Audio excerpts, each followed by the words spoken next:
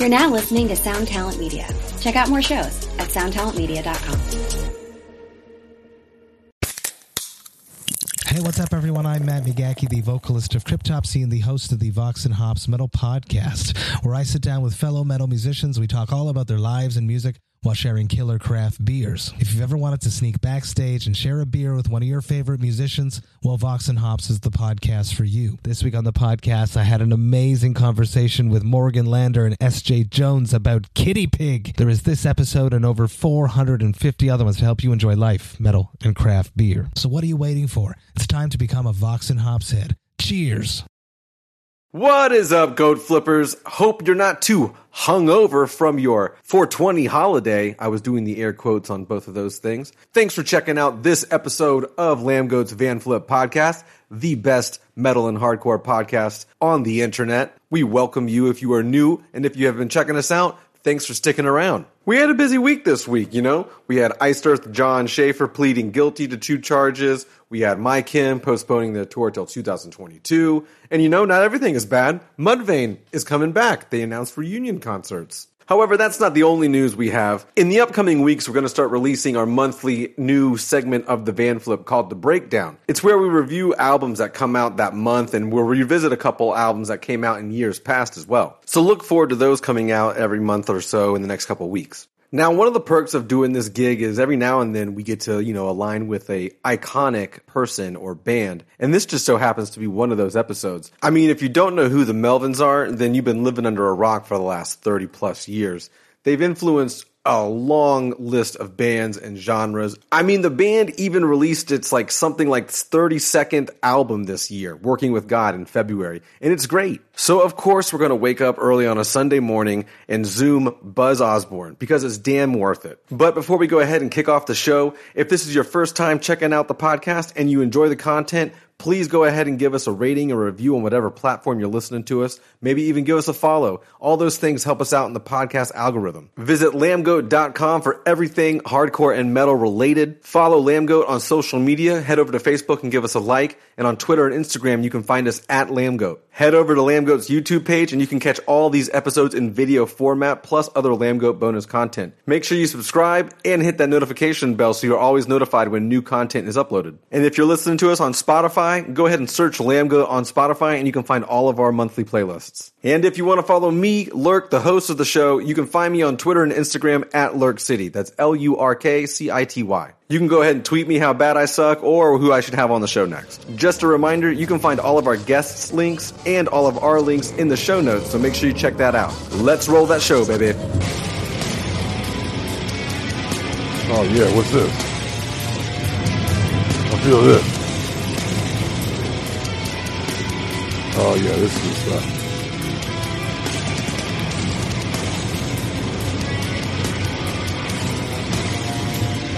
Oh no!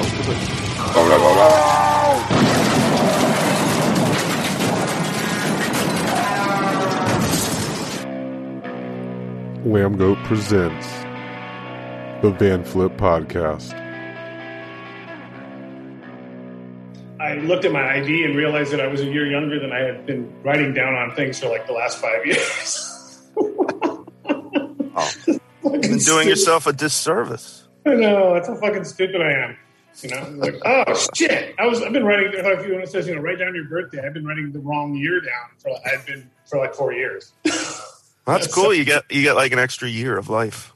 Get an extra year. That shows you how much I care about that stuff. Almost none. Birthdays I can't remember. I can only remember my wife's because it's day after tax day. That's good though. I can't. Pleasant. I can't remember dates either. Yeah. Sorry, I can't afford to buy anything this year because I had to pay taxes. Yeah, that reminds me. I got to do mine. Fuck.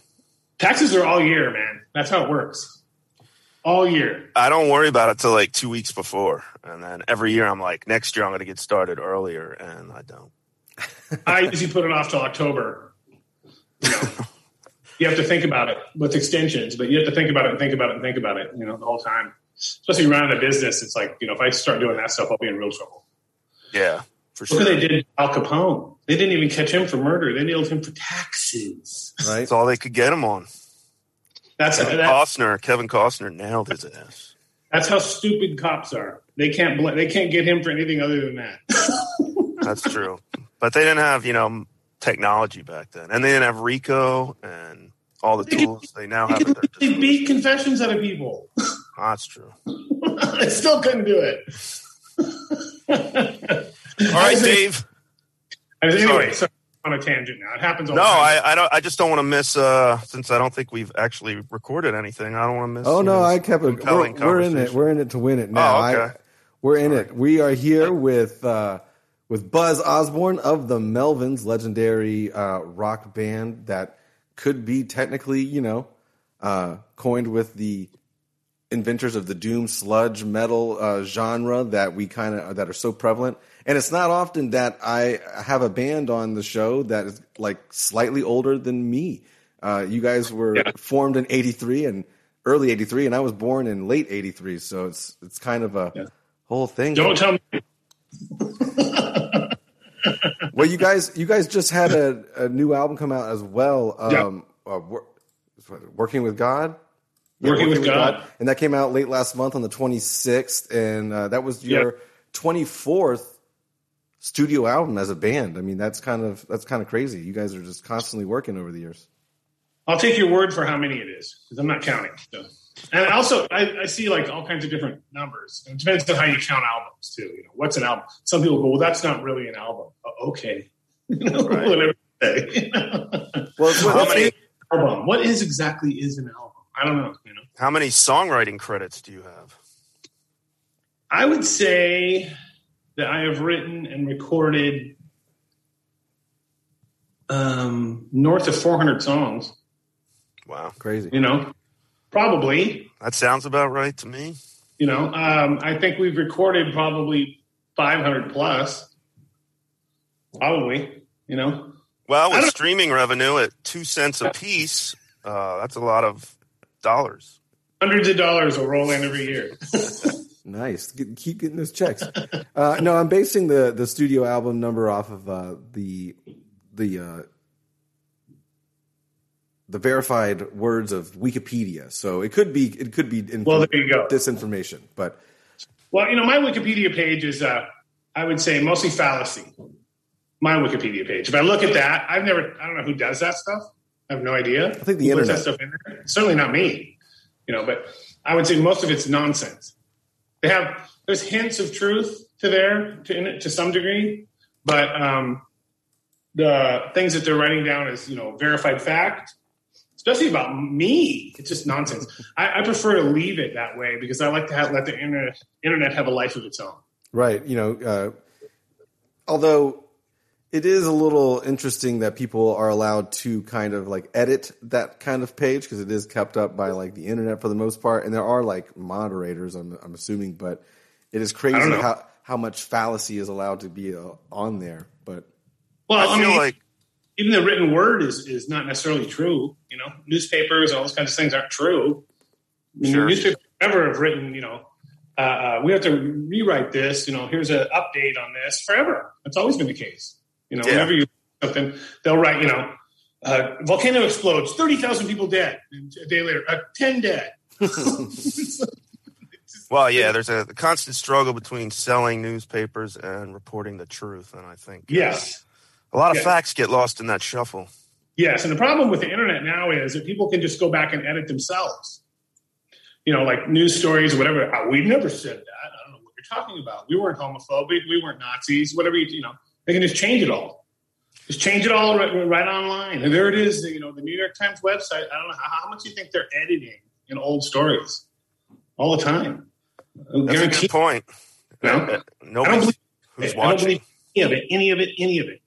None of it. Yeah. So, well, I didn't think that you were sitting there editing your own Wikipedia page. No. I did peruse it this morning. I don't remember reading anything particularly sensational. I think, a lot of I'm sorry?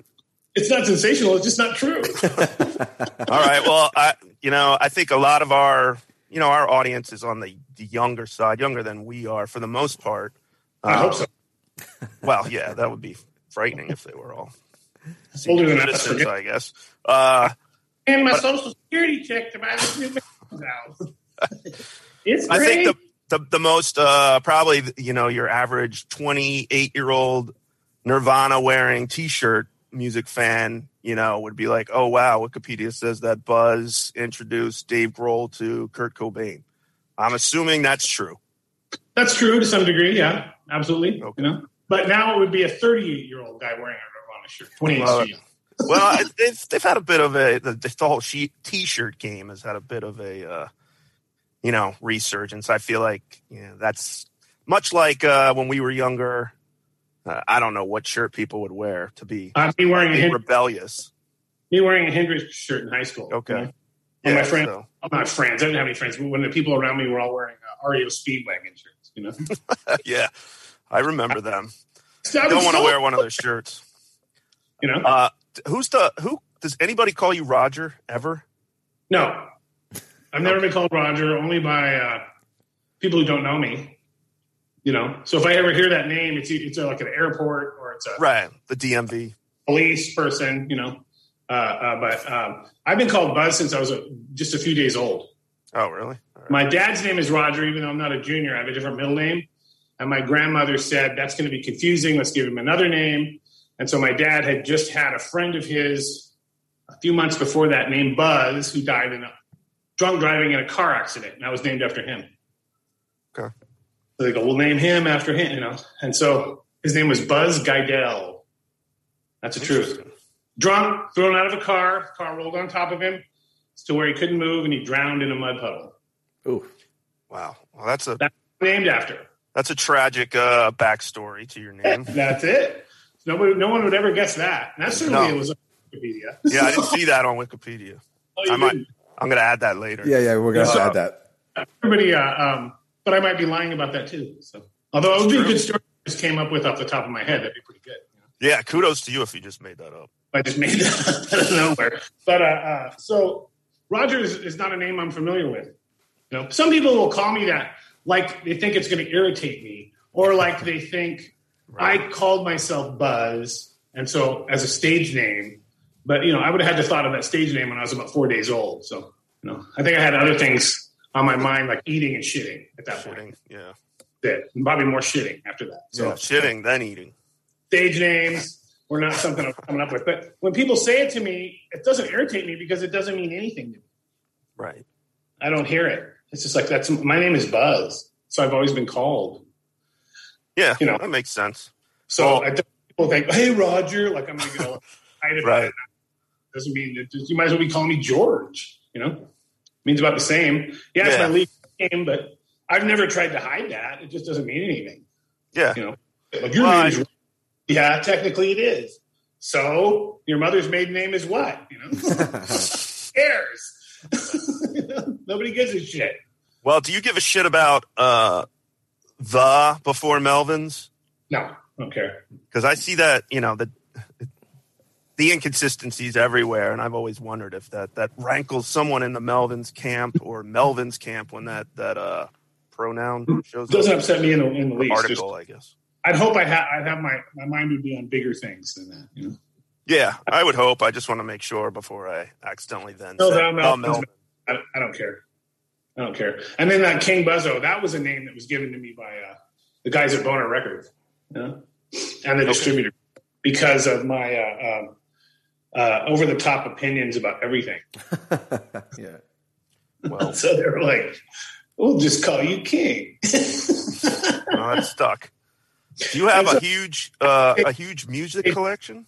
Excuse me? Oh, I'm sorry, I cut you off. No, go ahead. I just asked if you had do you have a huge music collection? What do you mean by huge? I guess I'm picturing a room where you have 8,000 vinyl records. No, I don't have any vinyl. I sold my vinyl a long time ago. Wow. Okay. I don't particularly care for vinyl myself. Right. But having said that, I don't care how people listen to my music. It doesn't bother me. We'll make vinyl for people. It's fine. It's fine with me.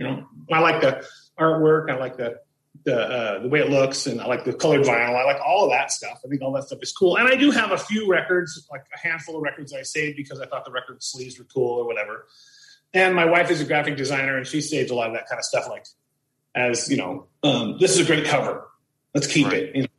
but not very many. And I prefer CDs personally. I think that they sound way better, and that's what my music collection is. If I want something, I'll buy it on CD.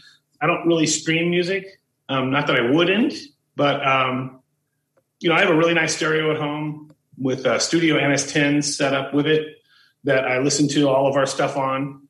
If I bring home, when we're recording, I'll bring stuff home and listen to rough mixes and stuff on it, and it's fucking kick-ass stereo. So I have an over-the-top bonus stereo that's probably a lot better than most people's home stereos.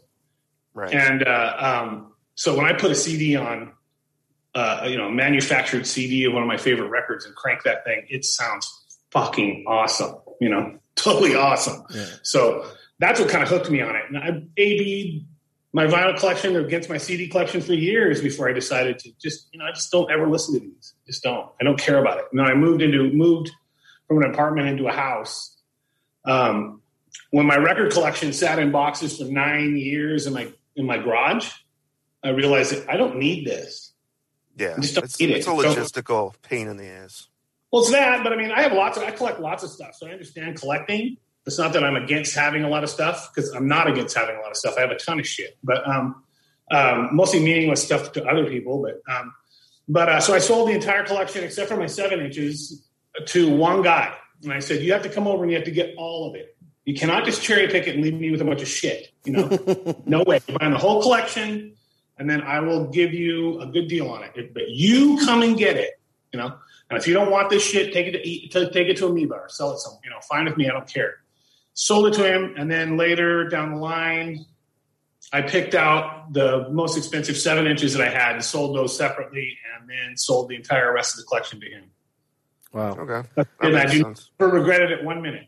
Well, I do have to say thank you for saying that you prefer CDs over vinyl, because I also am a big CD over vinyl kind of guy, and I got back into collecting CDs recently. So. Oh yeah, CDs don't cost shit. Yeah, especially now, so it's good. Until the young kids are going to get a hold of them, and then the price will go up, and we'll go back to paying a lot more for CDs. Well, I mean, the thing about it is with vinyl, you're going to pay $25 at least for a decent record. $25 at least. Even if CDs doubled in price, they're not going to be $25. $25 for crap vinyl. That's what you're going to pay, for crap. And most vinyl is about the same. I mean, the thing is, I usually don't get into this argument. Not that I'm arguing with you, but I have had this conversation with lots of people about this. And I'm just like, you're just hearing things that aren't there. You think you hear something that's not there. You sit on a mastering session with a guy that masters records. He will show you exactly what he cannot put on the vinyl that he can put on the CD. Yep. There it is. He'll show you on an oscilloscope. There's the low end for the CD. There's the low end I have to cut off to get onto the vinyl. Yeah, that frequency range is not there. And I never got the people that, these audiophiles that swear by, vinyl, the pristine playback of vinyl. I've never heard that. I don't get it. I mean, look, if you've got a good stereo and you enjoy vinyl and you have a nice turntable, vinyl sound, that's what keeps you off. Who am I to tell you? It's fine with me. It doesn't bother me if that's how you want to listen to it. Because in reality, when you think about it, most people listen to shitty MP3s. That's how, or they listen to YouTube for music through their crappy stereos or their computer speakers. So audio files, it's like, okay. And that's what I always love too. Well, look, here you can buy the vinyl and we'll include a download card. It's like, okay. Yeah. Well, for that reason, coupled with the pain in the ass that is putting on a vinyl record when compared to a CD, I'm with you too. Much rather CDs. The guy that engineers. Oh, go ahead. Sorry. No, go ahead, please. The guy that engineers our stuff is on board with us about all this stuff. And the thing that's funny about that is we spend a lot of time on this issue. We've wasted a lot of time researching and thinking and listening and A/Bing a million different kinds of ways on all this. And the conclusion that we've come to is that the CDs are the best way to listen to music if you want to really hear it. Now, for convenience, I think I'll take my iPod with me on tour simply so I can carry thousands of songs that I've burned off my own CDs. I'll do that. The streaming services don't have enough for me, you know, I by agree. and large. I agree. Not enough stuff. I want to hear weirder stuff than that, generally, you know. Well, it Please also tell me. I just want to. You saved a pristine copy of Locust Abortion Technician on vinyl, right? No, sold all that. Oh. No. Why? I don't know. You know what it is? I think when I was growing up, when I was a kid, my sister, that was the first vinyl record I remember her having, and that very colorful cover just always had a special place in my heart. And if I had it in my possession, I don't think I could part with it. But obviously, I'm not Buzz Osborne. So. Yeah. You know, I mean, the thing is, it's like with stuff like that, you kind of look at it and you go, "Do I need this? I don't need it. I have so much other stuff." I understand the collecting mentality. I understand it. What makes collecting cool? And all the collectible vinyl stuff that we do, we go about it with that attitude. We want to make something that's cool. It's kind of like the collectible vinyl toy world, which is, yeah, we didn't make thousands of these. We didn't, because we want to make it special for the people who get it. Yep. That's it. You know, and if you want it, just like, you know, they don't make a Cadillac for every person in the U.S. They don't. You know? It's true. So who's only a certain amount of people can buy these. It's not an elitist thing. It's more of a cool thing. Keep people interested in what you're doing. The music is available. The music is the most important thing. If you want it, somebody has instantly put, or either us or someone else has instantly put it up online. You want to hear it, there it is. Free. You know. So if you want something cool, then that stuff gets expensive. And if you look into how much a vinyl record costs to make and the pain in the ass it all is, it's a giant undertaking. We're making silkscreen covers and all kinds of other crazy shit like that, and really cool vinyl itself, which I think looks great. And we're trying to make something special for people, but it's not going to be millions. It's not going to be millions, you know. So, you know, if I go by what's on the internet, which is like what a lot of people's opinions are, then you can never make everyone happy no matter what you do. We can include the vinyl albums, sell them for $1 a piece with a $100 bill taped onto the back of it, and someone will bitch. You know, it's just nothing you can do. Nothing you can do. So I just have given up on that. And I just think, you know, if you want to bitch about us, you think we're the enemy, that a band like us doing the things that we do, and as weird as we are, we're the enemy, well, you can just fuck off. You know, just fuck off. There's plenty of people out there that will satisfy your milquetoast bullshit. Is that don't look to it, you know? that seems like the theme for the album, Working with the Gods. No, I mean, well, the thing with that is we don't perversely make records that are weird. We make records that we like. And it's not that we don't care what people think. It's that I don't make records with that in mind. Like, what will people like? Oh my God, I really want to make sure that I'm wearing the right pants. I'm doing all the right things. I'm not in high school, you know, I'm not trying to join a social club. You know, it's just like, I'm trying to get rid of a social disease. We make records that we would like as fans, things that we would appreciate. You know, that's how we approach all this stuff. And people take it as this attitude of, well, they just don't care what anyone thinks. That's just crazy. That's just crazy. It's not that we don't care. We care a tremendous amount about what we think would be good. Sure. You know, I mean, beyond belief how much we worry about that. We think it's good.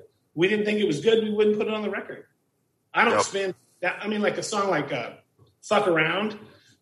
People listen to that and blow it off. It's like, okay, that was the hardest song to record on the whole fucking record.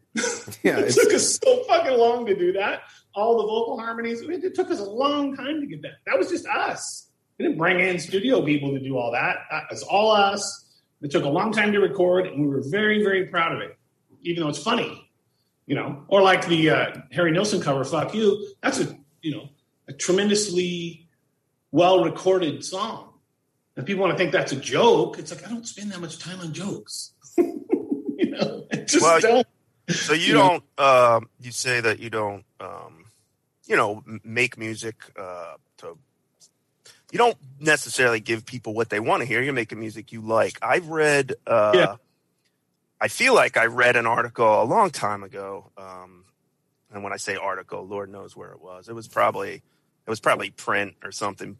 But in any case, it was basically talking about how Melvins would consciously needle. This is more of a live show thing than recordings, but would needle the audience a bit by, let's say you had a testosterone crowd that wanted to mosh or, get physical. You would tend to play more slowly and less aggressively. And if you had let's say a fan, an audience that wasn't accustomed to that kind of thing, that you would intentionally play heavier and louder. I read this, article, and now I can't recall if it was an interview with you where you admitted as much, or this was someone's assessment having studied Melvins. Oh, well, we've done thousands of shows. So I'm sure that you're right about some amount of those, but the vast majority of them, that's not what we do. Okay. I know there's instances that we've had almost riots happening while we were playing, as a result of simply the way we sound. That's it. So we've dealt with that a lot. I'm not afraid of dealing with that. It gets tiresome after a while. I'm trying to sell the band that way to an audience that couldn't give a shit. And at this point, I would only do a tour like that if I was getting paid a huge amount of money to do it. Sure. That's it. Where I was like, are you going to go out there and you're going to battle with these assholes every single night? Okay, well, I'll need to be financially compensated for that. And that's probably not going to happen. It's probably not going to happen. So we don't get a lot of those kinds of offers. Right. If we went out and opened for, I don't know who, some big band, I don't know who. We've had a lot of bad situations like that happening. I mean, in the past, especially when we opened for other bands. Now, lately, in the last, 10, 15 years, when we've done that kind of thing, we haven't had that be the case, really. Not much. Like, we did a whole tour with that band Down, and I expected their audience to just hate our guts. It wasn't the case. They were fine. They were fine with it. They liked it. So that was kind of a surprise. I would think that audience, would be receptive to Melvins and a lot. And the age group and the, just that even if they don't like Melvins, you're one of those bands that gets accorded a great deal of respect, I would think. Much so more, in recent years than perhaps in the 90s. I happened to see you guys when I was young, Ozfest. This is 98-ish. 98. And I remember seeing you, and the only thing I remember, because I don't remember a lot Where was that day. This was in, I think it would have been Camden-ish, New Jersey. Oh, that was the first show we played on Ozfest. Okay. I remember it being terribly loud. Not terribly in a bad way, just Melvin seemed louder than everyone else, which I'm happy for. But I assume that tour, you ran into a lot of, the unhappy, drunk people who wanted to see, I don't know, Spine Shank or something, and they had to sit through Melvins. Or maybe not. I don't remember what the audience was like, frankly. We did okay on that tour. The problem was they had a rotating thing where all the bands in the second stage had to rotate. One day you opened. One day you played blast. One day you played sometime in the middle. So for some of the bands, we were more of an established band in the second stage, us and Motorhead. Right. Motorhead, I think, played last every night, now that I think about it. That makes sense. The other bands rotated. And so we were more of an established band. So if we were playing first, some days it would be an audience for us and then nobody until Motorhead played. Yeah, I was looking back through that lineup because I don't remember a whole lot. I remember Tool playing on the main stage, and I remember seeing Megadeth and Soulfly. Honestly, those three bands and you guys, those are the only four bands I remember. But I revisited the second stage again via Wikipedia, so could all be bunk. But System of a Down was there, and Incubus, and Life of Agony. Yep. And a couple of new metal, Snot and Ultra Spank. Kilgore. Yeah, that's here. That just seems, I don't know. It seems like a recipe for real weirdness. The Voodoo Machine. Oh, yeah. Sorry, they're on here. And another band called Temple. I don't even know who that is. They must have been on the first part of the tour. Because we only did the second part. Okay. Actually, we did the first part. I don't know which, But Has anybody ever asked you in your entire life, and this is not a question for me, I'm just curious because there's so many stupid people out there, if there was any relation between you and Ozzy Osbourne? There's absolutely nothing between me and Ozzy Osbourne. There's absolutely nothing between me and the Ozfest people at all, because Ozfest did not want us on the tour. They said, we do not want the Melvins to be on this tour for whatever reason, you know. You never found out why. Not for anything we'd ever done, you know. And if the Melvins, and the only reason we were on it was because Tool wanted us on it. And there's a direct quote from Tool, which is, we want at least one band on this tour that we can stand. Do you think it has anything to do with, I don't want to say you guys sound alike, but like you got like Sabbath and the Melvins kind of are usually in the same ballpark as far as sound and like what they sound like. Do you think maybe that was part of why they didn't want it, maybe? No, they wouldn't have a clue what we sounded like. There's no fucking possible way they could have ever heard our band. There's just no way. It has nothing to do with that, and everything to do with the fact that they didn't like getting told by Tool that we were going to do the tour. They didn't like it. And so they turned into monstrous fucking assholes for the entire trip. And the way it worked with us and what our saving grace was, we were traveling with Tool. Our stuff was on their bus, on their trailers, and all that kind of stuff. So, and we were playing. Fuck with you. What was that? They couldn't fuck with you then. They couldn't do anything. And then we also played all the off dates on Ozfest. We played headline Tool shows, opening for Tool. So it was great. And they just said they're going, and then Ozfest says, okay, well, we're not paying them to do it. Yes, you are paying them to do it. And so they were made to do that. And so they were extreme assholes. Extreme. They are some of the worst fucking assholes I have ever had to deal with on tour. The worst. Are you speaking of? Have you met Osborne or Ozzy personally? Are you saying personally or just the Ozfest promotion people? The Ozfest in general, from the head person on down. You know, everybody involved in that tour were a bunch of fucking dicks to us because they didn't want us there. They felt like they were getting railroaded into having us there. It's like, you don't want us there, but you want Limp Bizkit there. Okay, got it. You know, gotcha. I would have loved that Ozfest. And then it's all bands, bands that they were managing or whatever, or somehow were kissing their ass. And I couldn't fucking give a shit about kissing their ass. I would never do it. I wouldn't have done it no matter what. Now, Ozzy was completely out of it. I mean, he didn't know where he was. Yeah. He had no concept of where he was on any given day on that tour. He was never there, and they would roll him up, and he would literally get carried into the backstage. And then when he'd go into the backstage, because we had all-access passes, unlike the rest of the bands in the second stage, we had all-access passes because we had to be wherever Tool was, because we were traveling with them. Mm-hmm. So we got to go where Tool made sure that we got those passes. So the other bands don't even get all-access passes? Not second stage bands. They get told to fuck off. Hopefully Lemmy got a second stage or an all-access pass, I hope. Have cared less about being around there. I saw him in catering a few times, but Lemmy wasn't overly nice either. Not at all. The guitar player was super nice in the band. I'm blanking on his name. He was super nice. The drummer couldn't have cared less. The drummer in Motorhead walked around almost every single day with a shirt that said, "I'm here about the blow job." Yes. That's kind of where his head was at every single day. Head on.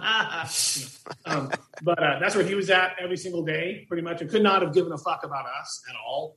The guitar player was super nice. He was an English guy. The drummer, I believe, is from Copenhagen, I think. I think he used to play in King Diamond's band, I believe. And they were good. Motorhead was good. Motorhead played probably a 35-minute set every night, and it was ripping every single day. And so that was fun to see him. But Lemmy was not overly nice at all. And I think about that now, and I'm about the same age, I guess somewhere around the same age he would have been then. And I would never be that fucked to anyone, even if I didn't like their band. I wouldn't be that much of an asshole to anybody. I just wouldn't do it. I'm not that kind of a guy.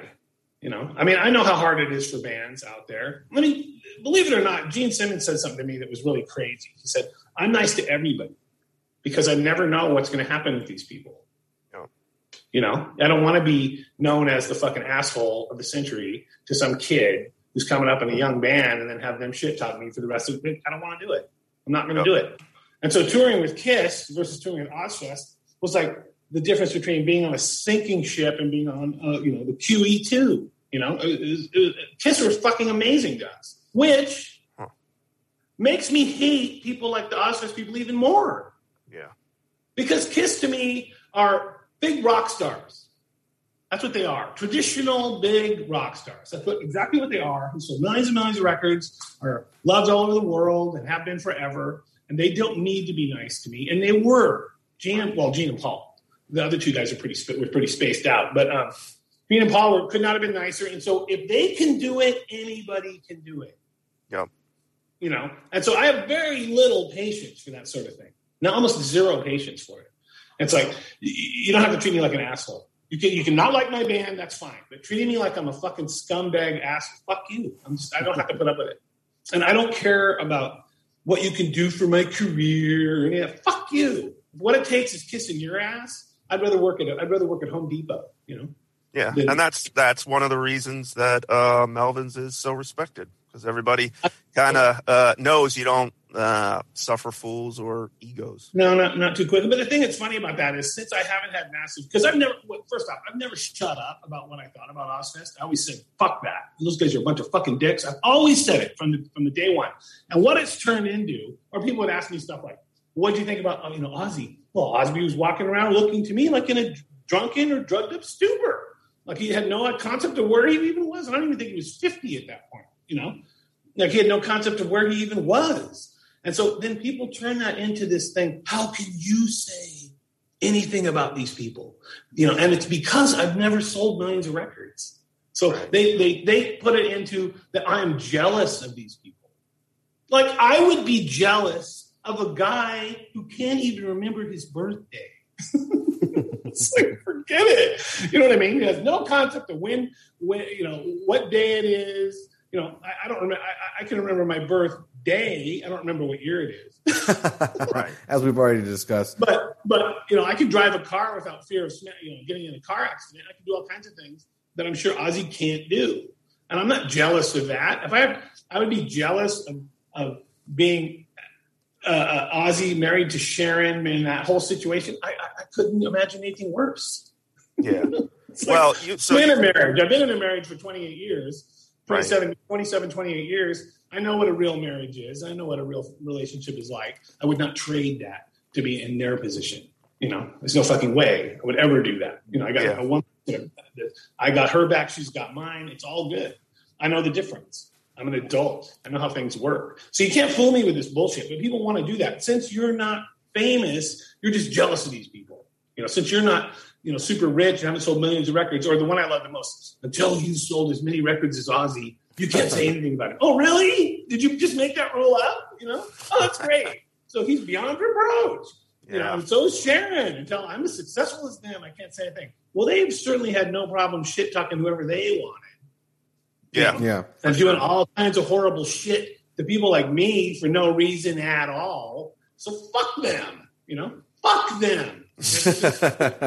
So, and the best of all that is on that tour were all those fucking kids who I couldn't stand. They were horrible. Like the Jack was like 11. He was just a fucking asshole. He was like a miniature version of Alex from the Clockwork Orange, basically. And I would have drowned him in a bathtub if that was my kid. Wow. There's no fucking with that. I would have fucking killed him. But they had an older daughter who looked like she was on the verge of killing herself all the time. And then when the Ozfest or the Ozzy show, whatever it was, that show, the Osborne, she's the one who wouldn't be on it. Wouldn't be on it. And she we knew it because she was the only one that looked like she had half a fucking brain. Yeah. I'm not going to be involved in this circus. Forget it. Right. Well, right. You've met a ton of legends and Lord knows how many superstars. Have you ever been, surprisingly starstruck by someone you've met?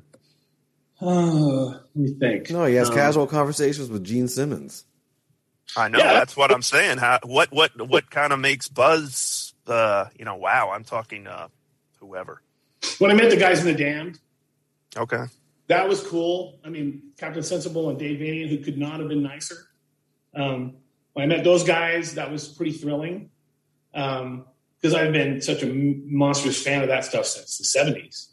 Oh my God. If you'd have told me that I would be curating a show, the ATP show, and we would get the Damned to play and they would do it, and because we wanted them to do it, I would never have believed you. If you'd have told me when I was 12 years old that someday not only will you meet Gene Simmons, you'll actually your band will play shows with Kiss, I would never have believed it. Yeah. That's beyond belief. But, I'm not I'm trying to think if there's anybody that I was tremendously awestruck by. Rick Nielsen, Cheap Trick, was really nice. Super nice. And that was fun. What was really fun was stand on the side of the stage while they were playing with his guitar tech. And every time there was a break, he'd come over and tell me all about the history of the guitar that he was playing. Wow. This is a 1956, blah, blah, blah, blah, blah, blah. And it was fucking amazing. I love shit like that. That was really cool. So things like that are pretty cool. I met a couple people that I thought was pretty amazing, like Jim Brown, the football player. He's not a rock guy, but that was cool, because he's arguably in some circles the greatest football player of all time. Mm-hmm. And the Hall of Famer, and then to get to hang around with him and then ask him questions. Where did you hang out with Jim Brown? How does that happen? Golf. Okay. And I played. You're not going to believe this, but I played many, many, many rounds with Jim Brown on Muni courses in Los Angeles. Not country club bullshit. He can't stand that stuff. Neither can I. And so I got to talk with him one-on-one for long periods of time about all kinds of questions. And the thing is sitting there thinking, okay, when is the next time you're going to get to have talk about sports strategy or how you think with a guy who's arguably the greatest football player of all time, Hall of Famer, For sure. And I'd go, well, I'd ask him a question like, for instance, I'd go, well, how much of what you did was mental? And he goes, 75 to 95%, sometimes more. Mm-hmm. And I really like, well, what are you talking about? He goes, well, lots of guys are big and fast. Lots. Because there's tons of those guys. He goes, it takes a mental edge to make you a champion. Makes sense. And I'm like, well, what are you talking about? He goes, well, no one was going to out-practice me. No one was going to outthink me. There's just stuff like that. And you listen to that, and then it's like you're realizing these are life lessons. Yeah. They're not just about, well, I was, really fast. No. It's a strategy and a way that you think about it. And so then I will go, well, what do you mean by mental? When did you meet? What do you mean? He goes, well, when I got tackled, I would lay on the ground until everybody else got up. Then I would get up. And I go, oh, because you were resting. He goes, no. Because then when I needed to get up slow, I didn't look any different. And so I looked like I was invincible. It's like, that's interesting. Wow, yeah, that's some real mind game stuff. Right. And so it's like that's the kind of thing. I think that's a really brilliant thing to think about, especially no one will out-practice me, no one will out-think me. It's like, that's it. You can put that kind of thing to so many parts of your life if you think about it in the right terms. It's like, right, Yeah. Get out thought, don't get out practiced. If you don't like what you're doing, practice more, It's like, I would see Jim at a driving range near my house. It's just a dumpy little driving range. He'd be there all the time because it was the closest one to his house. There he is hitting balls. It's one of the most outrageously competitive people I've ever been around. That is built into these guys. It's not a mistake why they're good. It's not a mistake why he did what he did. It's because he's driven. He's a monster. When it comes to that kind of thing. He's one of the most brilliant strategists I've ever seen. Doesn't miss anything. I'm just like, that's a guy that you can learn so much from. It's just brilliant. It's just brilliant to be around him. And I want to know more about that kind of stuff. And I want to be around him. And I'm not going to learn that from Ozzy.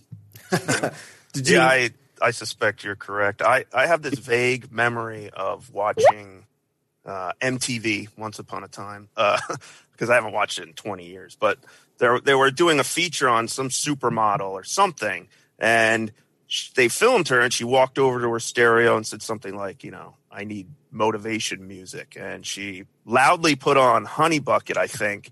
And I remember watching at the time and just being like, what the fuck? I mean, that's awesome. And I wish I remembered who it was, because I can't. But have you ever, encountered someone that turned out to actually be a Melvins fan that was just like, kind of blew your mind? A fan in an unexpected place? Yeah, Greg Gutfeld from Fox News. Okay, yeah. He seems to be I wouldn't have a surprise metalhead of some sort. Yeah, he's a total metalhead. And as it turns out, he's just a big music fan in general, And I don't watch TV. I don't have any idea what's on TV. I haven't watched TV since I left my parents' house in the early 80s. I don't have any idea what's on it. I've never seen Fox News. I've never seen his show, But I've been on his show before. But he had a lot of rock people on there and various other people on there. And he's just a big music fan and was a huge fan of ours. Huge fan. And that's enough as far as I'm concerned. As far as what people think politically, I try not to let that get in the way of what I think about that person.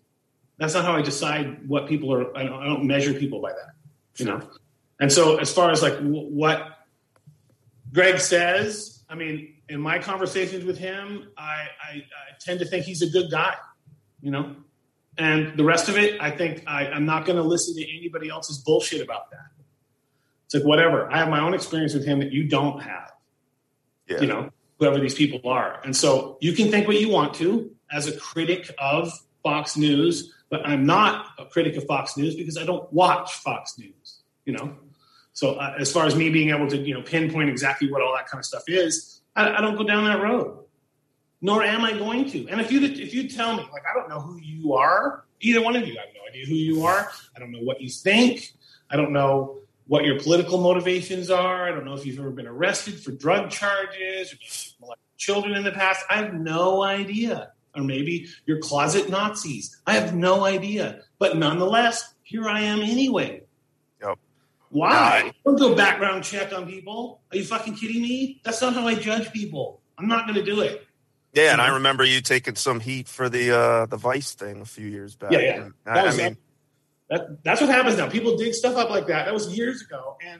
And here I am doing an interview with a guy I thought was who was the guy who started Vice. It was like, yeah, do you want to do this? Right. Yeah, sure. I'll do it. And they start talking about all kinds of stuff. And then I get heat because they say stuff like, well, you said Nazis were socialists. No, they said they were socialists. It's National Socialist Party. I didn't say they were socialists, Yeah, no doubt. And I don't think, no reasonable person can, in my opinion, can bear, shed any or put any responsibility upon to you for doing an interview with someone. Because as you said, what are you supposed to do a background check on the hundreds of people who interview you every year? It's a non-starter. You might as well just not be interviewed. If I had, I probably still would have done it. Because had I known all that stuff, whatever it is, because I still to this day, I didn't research him. I couldn't care less. Well, did you research? Research what? What am I going to look? Wikipedia? Well, we all know what good that is. It's like, where exactly am I going to find out the truth about this guy from you, him, from her? That's just bullshit. I don't make my decisions like that. I don't base them on that. Like, let's say me and you were friends. We're really good friends. And you told me something like, sometimes I think that maybe it would be cool to molest a kid. I go, thinking you want to molest a kid is one thing. But if you get to the point of doing it, then somebody's going to kill you. And that's one of the worst things you could possibly do. Thinking it is not a crime. Doing it is a crime. There's a big difference. So there's a lot of things that I can do. If I knew someone, I could talk to them. There's no reason to believe I could influence them, regardless of what they thought politically. You know what I mean? Or what? Right.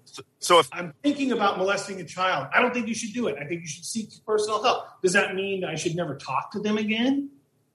You know what I mean? That doesn't make any sense.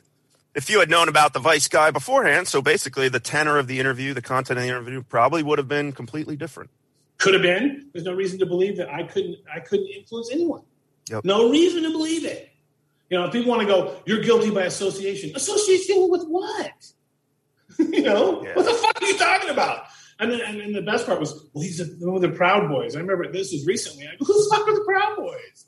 I had never heard of them prior to you know, 2 years ago. He started this. Okay, I'll take your word for it. You know, I'm not going to look. I don't give a shit. You know, Proud Boys. And the funny thing is from that, then people will go, will you support Trump? I've never supported Trump. I've never said a fucking word about supporting Trump, ever. I've never said that. I've also never said a word about supporting Biden. Never. And they go, well, did you vote for Trump? No. Did you vote for Biden? No. Who did you vote for? None of your fucking business. You know? But I didn't vote for either one of them. There. Are you satisfied? Well, you're a Trump supporter. Okay, I'm a Trump supporter. I've never fucking, you know what I mean? That's just fucking crazy. Yeah. I'm not a Republican. I'm not a Democrat. I am a pro-gun, pro-abortion, pro-drugs, you know, it's like, what party speaks for me? You know, are you fucking kidding me? Yeah. Both parties have things I disagree with and agree with. I can't be bothered with something that trivial. Fuck, partisan politics are for plebes. I totally agree. To divide and conquer bullshit that I cannot get involved in. I don't have time for that bullshit. What is the difference? There's no difference. If you came down from another planet and said, look at these two political parties, they'd stare at you. What two political parties? What are you talking about? It's virtually identical. You know, one party of dumbassery. For a guy like me, there is no difference. None. You know? And so you just try to do the best that you can. That's all you can do. And I'm a artisan, you know, musician. And so why are people so concerned about my opinions about this kind of stuff? It doesn't make sense. If you want to base your political opinions on TV people like Greg Gutfeld or whoever it is, you know, I'd like to think that you would look a little deeper than that on your own to figure out what it is you like. But I personally like Greg Gutfeld. I like him on a personal level, and I think Greg's a good guy, you know, and if people want to get pissed off at me about that kind of thing, that's just too bad. But on a personal level, I like Greg Gutfeld a great deal. Well, I think people like to know. People like to ask your opinion because you're candid, and a lot of people in your position aren't. And because, you know, the way society is now, for the reasons we've just discussed, they're terribly guarded, and you really never find out what the person's truly thinking. And you're one of the few people that seem to communicate that. So it makes sense that people want to ask you what you think. Yeah, but I mean, if you look at like what's been going on in the last year, it's like, you know, well, I don't like the police and I don't like the protesters. So what side am I on? Whose side am I on? I hear you. You know, so am I pro-police? No. Am I pro-protesters? No, I'm not. So what side am I on? Well, then by not being a part of it, then you're supporting the other side. No, I'm not. I'm not supporting the other side.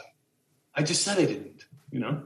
And just because you yell and scream and go through a bullhorn and march on the street, in actuality, doesn't give you more rights over people who don't. You know? You're just acting like a 5-year-old, like a little brat out there because you think that's how you get things done. In my world, that's not how it works. You know, you don't get to go smash shit up every time you're upset about stuff. You don't get to. And cops, just because you're a cop, doesn't mean you can go out and kill people. It doesn't give you the right to do that. Certain situations it does, but I've never had a good experience with police, ever. When they pull me over, they're almost always assholes to me. Almost always. And I have had guns drawn on me many, many times by the cops. Many times. For absolutely no reason. Do you think things would be different if you didn't have that hair? I don't know. You know, I feel like to a cop, you know, that hair right there, it shakes them to their core. It could be, but, you know, I haven't noticed the Mexican drug cartel with hair like Did Ted Bundy have a haircut like mine? Not to my knowledge. I don't even think the Night Stalker had a haircut like mine. So who exactly are they targeting? Charles Manson looked more conservative than I do. That may be why they're so worried. Maybe, but I mean, Jesus, they think I dress up like this to go shoplifting? What the fuck are they talking about? It's just crazy. The whole thing is crazy. Look, cops are just doing their job, whatever it is. But that doesn't mean I have to like it. I don't have to. I don't, so, I'm not on either side. I see the points of both, but I'm not on either side. So then there it is. Where do I stand? I'm not for protesting. I don't care if it's Proud Boys or if it's BLM or who it is. I'm not into it. I think things should be done on a better level than that. Destroying everything or attacking the Capitol. I'm not into any of it. You'd rather be golfing with Jim Brown, and I can blame you. Yeah, I'd rather. I don't want to join any. I don't want to be part of anything. It's like Bob Dylan said something in the '60s in an interview I saw where they were like, there's going to be a big Vietnam protest tonight. Are you going to go? He goes, no. Why? He goes, because I'm going to be busy tonight. It's like, right. That's the answer. I'm going to be busy tonight. I'm not a joiner-inner. I'm not. I'm a Groucho Marxist. I don't want to belong to any club that will have me as a member. I don't want to belong. I just don't want to do it. It makes me uncomfortable. It makes me uncomfortable. I think you should be a law-abiding citizen and not do things to hurt people. I think that's okay. That's why I would make drugs legal, because then that cuts out all the drug cartels of any kind. It's done. And I would personally rather, if people are going to shoot heroin, I'd rather have it be from DuPont, heroin from DuPont, than something that came across the border in somebody's ass. Yeah. Personally, that's just me, and the blood. You're not alone there. Poppy fields, I have no interest. So that's where I'm at. So if people want to take that as me being some hardcore conservative or some Fox News loving thing, okay, so be it. I don't see it that way. If they want to, I can't win no matter what I do. And same with the music. I mean, we make music that we like, that we appreciate as fans, and then put it out there in the world and let that kind of thing happen. That's all I can do. And that's my job. And that's what I want to do. And I feel like I'm honoring how I got started in the beginning, which was I saw music in a different light than most of the people around me. And as a result of that light and me pursuing that, it changed music on a global level. It gave bands like Soundgarden and Nirvana and people like that, they got a different perspective on what they wanted to do. Turning that idea into something that was a massive thing, whether people understand that or not. That I'm very proud of. Now, that doesn't make me a lot of money, and don't spend a lot of time thinking about that. But what it does is it lets me know that I wasn't wrong. Your instincts were correct. And so I've tried to stick to that, stick to those original instincts. You weren't wrong then. You're not wrong now. You just have to plant the flag and let people gather around it. That's it. That's all you can do. Doesn't always work, but that's okay, That's almost, I feel like we should end it there, because I think you summed up everything you're about pretty nicely. And Good. I'm glad. I'm glad. Thanks for letting me talk. I dig it. I mean, there are definitely a million things that we could probably continue talking about for hours and hours, because I love it. Obviously you have a long and deep history in music and just music alone. I mean, I have so many other questions about just the Jim Brown and the Tool situation that we could go on for another hour, but unfortunately we have other things scheduled today, so we can't. But we would love to have you on again, Buzz. That's why I want to stop it here, because I feel like I'll just get started down another day. Oh yeah. And then suddenly we'll have taken up Buzz's whole day, and I don't want to do that. But we definitely appreciate your generous time here, man. Yeah. No, it's 8 a.m. where I'm at, so it was, so it's not a big deal. Sorry I was late. No, you were more. No. By all means, it's okay. We're going to be late for the next one, and it's just going to have to happen that way. But it's well worth it. And again, Buzz, I'm sure we definitely want to have you back on. So anytime we'll reach out again. And again, thanks for coming, man. Anytime you want, that's fine with me. And I can't tell you how much I appreciate the interest. Yeah, for sure. And then if you haven't heard one of the 20+ albums, definitely check out Working with the Gods. It came out on Epic Hack. You can currently listen to a couple of the tracks actually on the Lamb Goat Spotify monthly playlist. I think the cover that you mentioned, "Fuck You," is on there, so that's definitely a good track. And I definitely love the "Fuck Around" song. It has like a nice, surfer California '50s vibe. So it was very interesting. All right, awesome. Thanks, Buzz. Thank you. Take it easy. You too.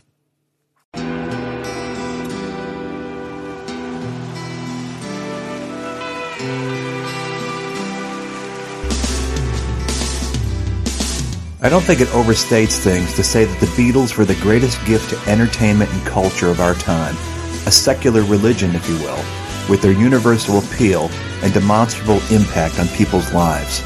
I'm Robert Rodriguez, host of Something About the Beatles. With every episode, I speak with historians, musicians, artists, and Beatle witnesses, all in the service of fresh insights into the most joyous cultural entity the world has ever known. I hope you'll join me and listen to Something About the Beatles, now on Evergreen and wherever you get your podcasts.